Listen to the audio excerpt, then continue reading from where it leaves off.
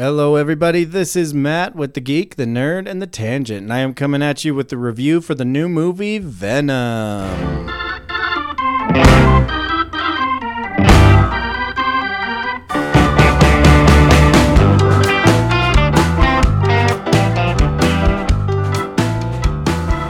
So Venom just came out this week. In fact, the official release date was yesterday, October 5th. And today's October 6th, where I'm giving you this review. For those that do not know, Venom is the story of Eddie Brock, played by Tom Hardy in this case. And he's a respected investigative reporter. And his life kind of turns around when he makes a poor decision and gets fired from his job. And among other things, that decision involved his girlfriend. And she ended up losing her job, and so they obviously have conflict at that point, and basically, so his life just goes into the garbage. As he continues on in his life, and this is where things get really, I guess, just stop making much sense. And not that they made that much sense to begin with in this movie, but no thanks to his own efforts at all. He discovers, being an investigative reporter, that really has nothing to do with anything that really plays out in this movie other than kind of the initial switch to get everything started. But that's it. Like, nothing else really comes of his talent. You don't get to see him use that talent very much in this movie.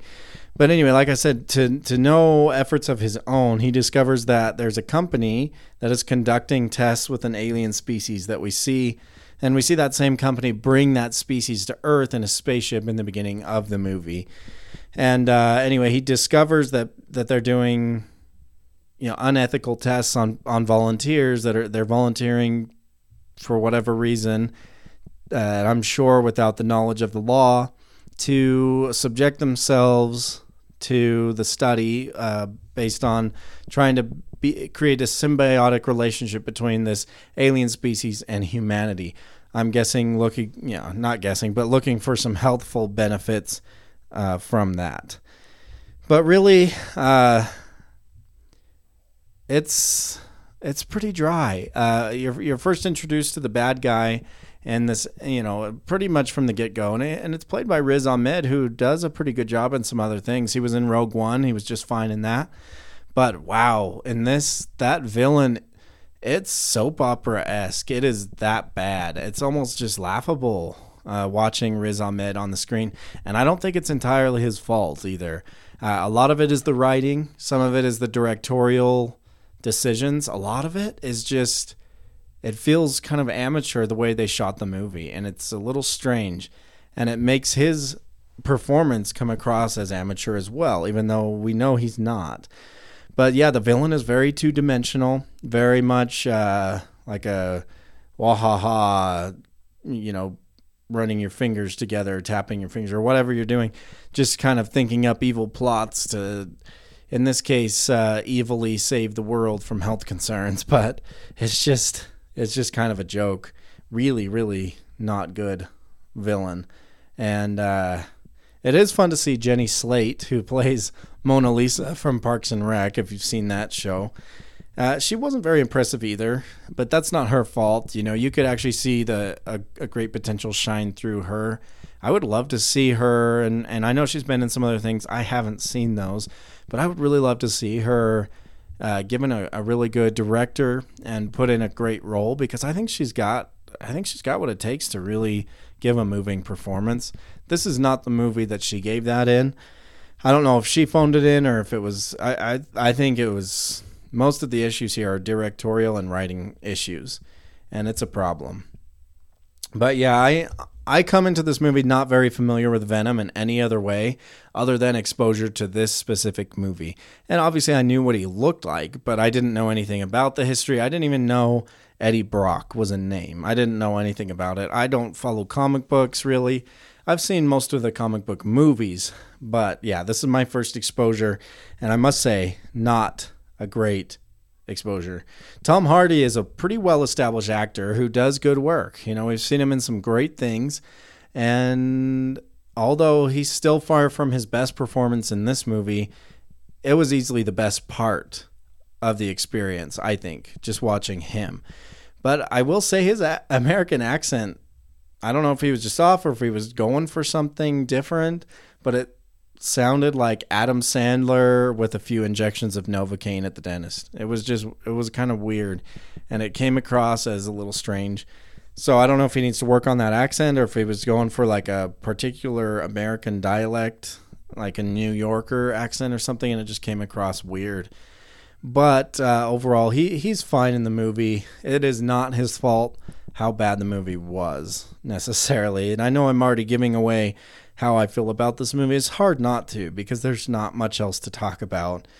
But about 80% of the way through the movie, I did start to enjoy a bit. It included, and that includes the end credits scene. It kind of intrigued me a little bit. And, it was a little different, but,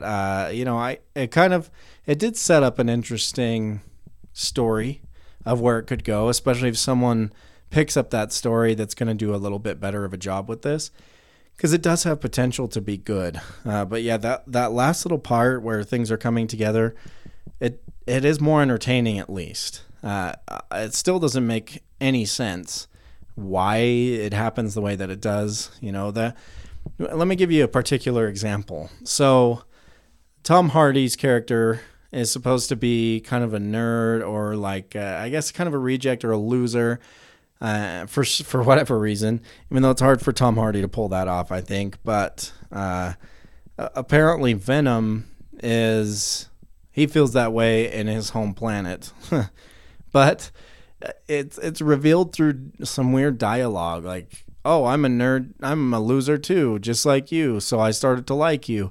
But really, there are some weird things, and it comes together and doesn't make a lot of sense. I think a great fix for that, since you have Venom inside of Brock's body, I think you should be able to see some of Venom's thoughts as well, maybe.